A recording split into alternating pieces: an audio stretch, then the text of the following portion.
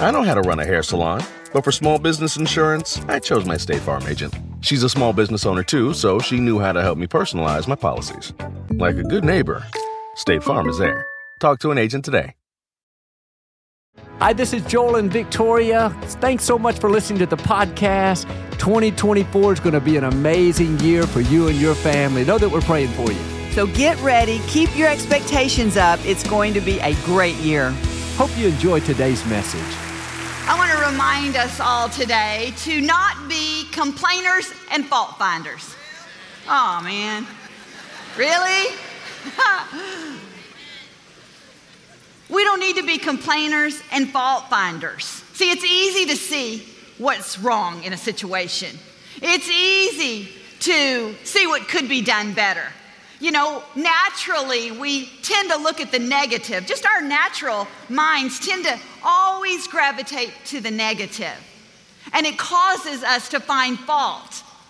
But we don't want to be complainers and fault finders because we know that it doesn't please God. You know, we're all guilty of this. I'll be the first one to raise my hand, okay? Because sometimes it feels good to complain. You get it off your chest. You're just venting. It feels good. Why do we complain? That's one reason. It feels kind of good sometime, okay? Let's just get real about it. We've all thought, all right, just get it off my chest and then I'll be okay. Or we think, or I think, sometimes if I complain, I can change the situation. I'll go to Joel and I'll tell him why this isn't right and why we shouldn't do it this way. Because I think I'm going to change the situation, right? But you don't change a situation by complaining, by finding fault. You usually make the situation worse. Like I said, we can all think these thoughts of how we could do it better. But we've got to learn that we don't have to give life to these thoughts. You see, when we give life to these negative thoughts, we create a more negative environment. We not only pollute ourselves with this negative environment, but we pollute other people. We cause them to begin to think negative thoughts. It's as if it can spread if we're not careful. No one wants to be around a complainer. No one wants to be around a fault finder. We don't either. So let's watch what we're saying. Even though it may feel good for a time, have we ever stopped, stepped back, and thought, but is it doing us any good? Is it really doing us any good? You see, I was reading this study and I thought it was very interesting. And these researchers were talking about the brain and the effects on the brain when we complain. And it says that when we complain, we literally rewire our brain to complain. You see, our brain wants to take the path of least resistance. It wants to take the easy way out. So it wants to repeat a pattern. So when you complain, you learn to complain more. You're wiring in this negative pattern. And so really what the researchers were saying is we're training our own brains to complain. I don't want to be a complainer. I want to be a person that has faith and hope. Yes, we're all going to have the opportunity to complain because there's no perfect person. There's no perfect spouse. There's no perfect job. Life is imperfect. So we're not going to get rid of the fact that there is opportunities to complain. But I want to suggest to us today to be smarter than a complainer and to figure out a way to be the solution to the problem, to not just complain about the problem, to find a way to act properly when you feel negative. And the first way is not to train your brain to complain. Now, the scripture is full of stories, and the scripture says that these stories are placed here so that we can learn valuable lessons for our own life. So I want to quickly take us back to the Israelites.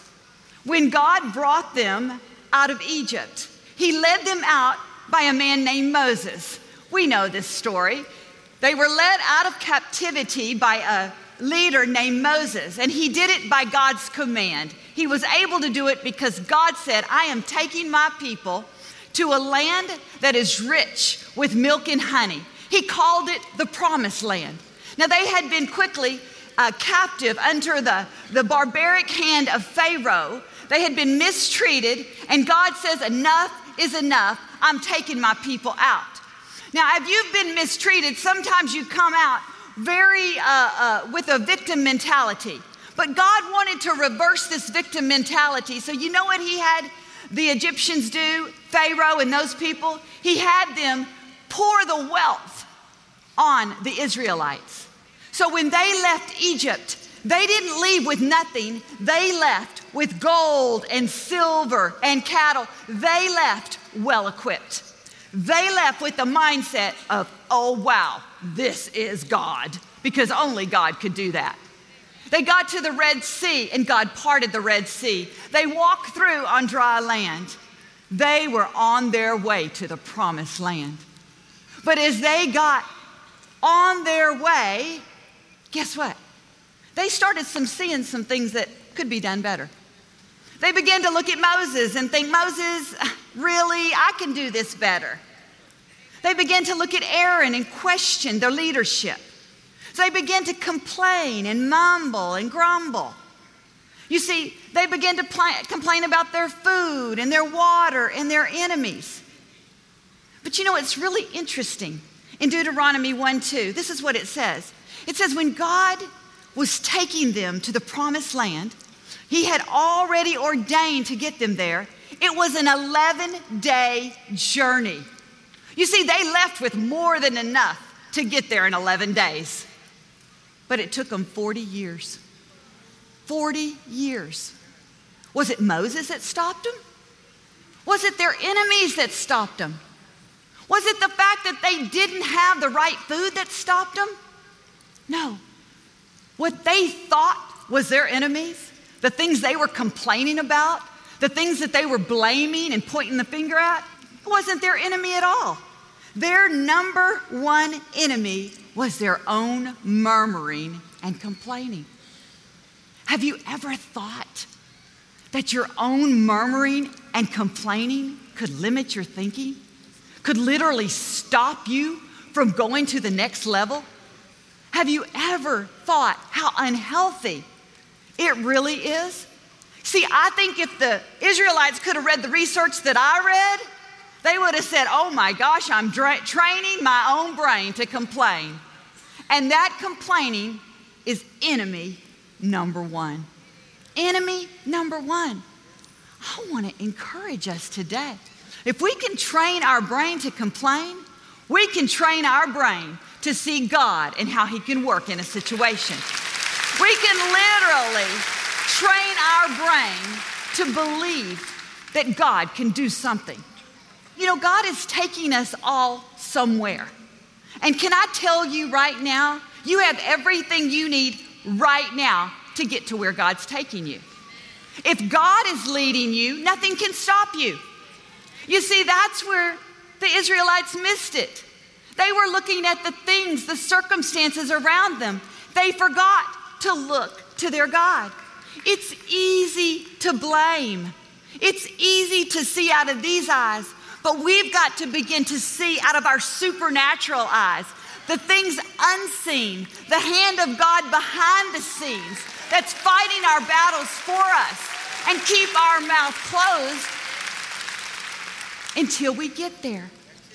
You see, they complained about manna.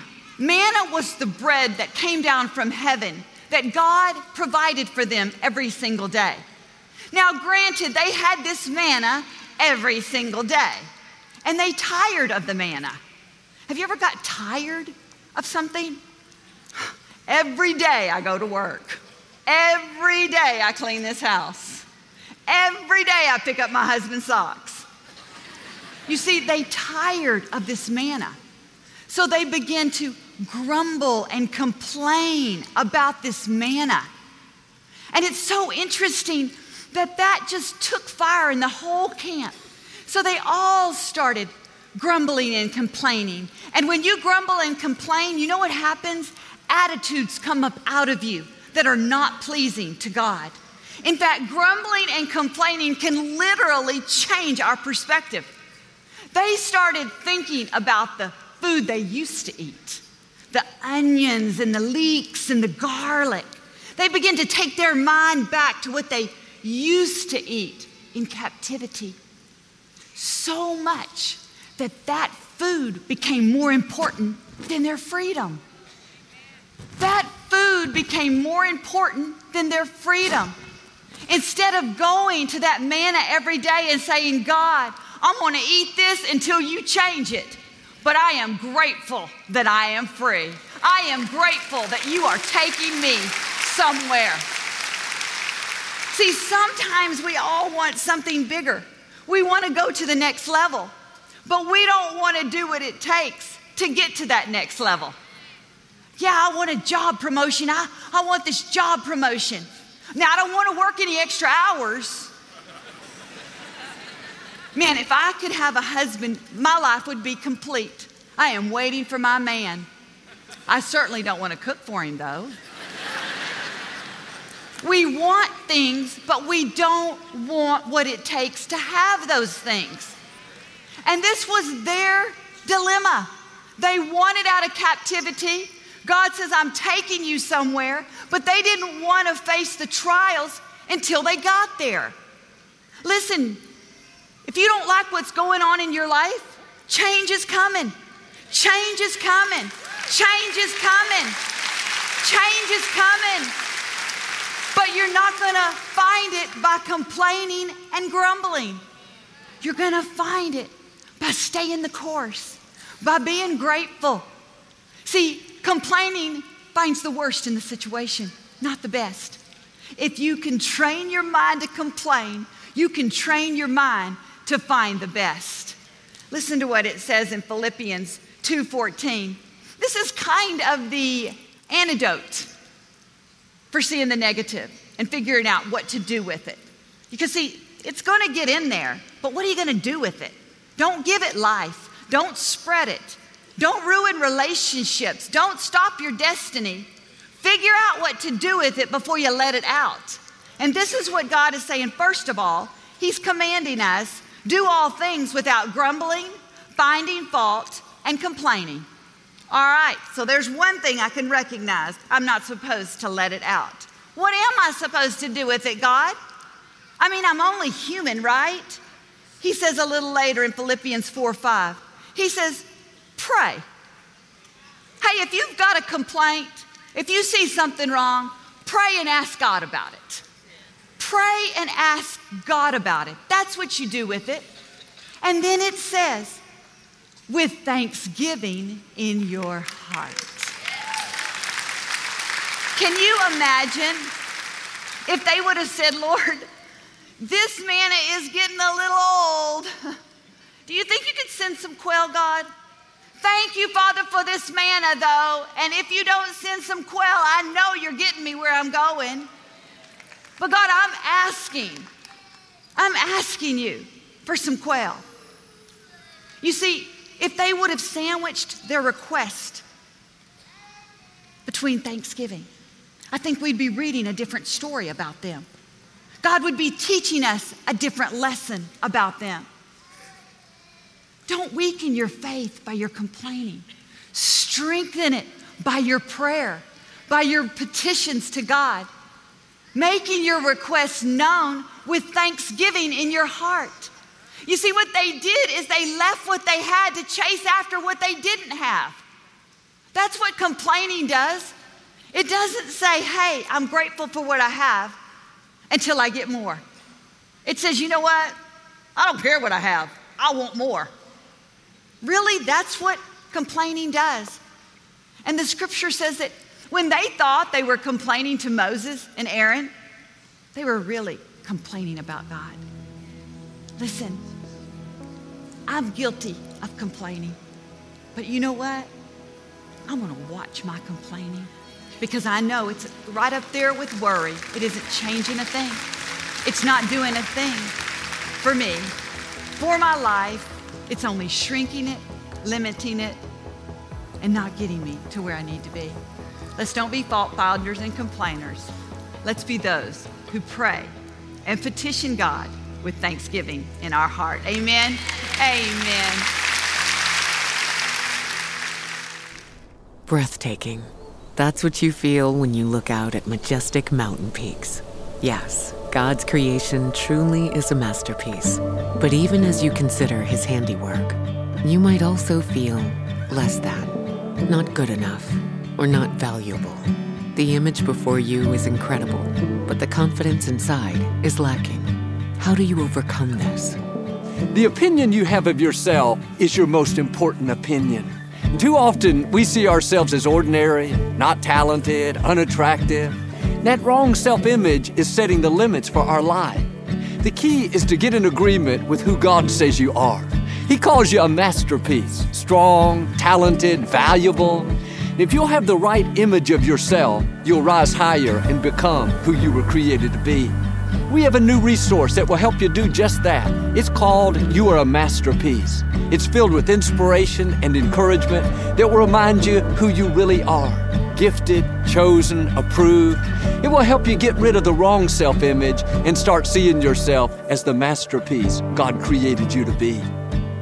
As our thank you for your gift of any amount to the ministry this month, we want to send you Joel's inspiring new book, You Are a Masterpiece. God made you unique, with a divine purpose and a bright future. As these truths sink down in your spirit, the majesty of God's glory will arise within you. Yes, God has breathed his life into you. He approved you, equipped you, empowered you. Stop believing the lies about you and start hearing what God says about you. Thanks so much for being a part of the ministry. Victoria and I pray for you and your family every day, believing it's going to be a favor-filled 2024. We appreciate your prayer and support. Your generosity is impacting people around the world. Remember, you can watch the services live online Sunday mornings, see all the music and ministry, and download our daily podcast. Until we meet again, may the Lord bless you and keep you. Be sure to request your copy of The You Are a Masterpiece today. Visit joelosteen.com.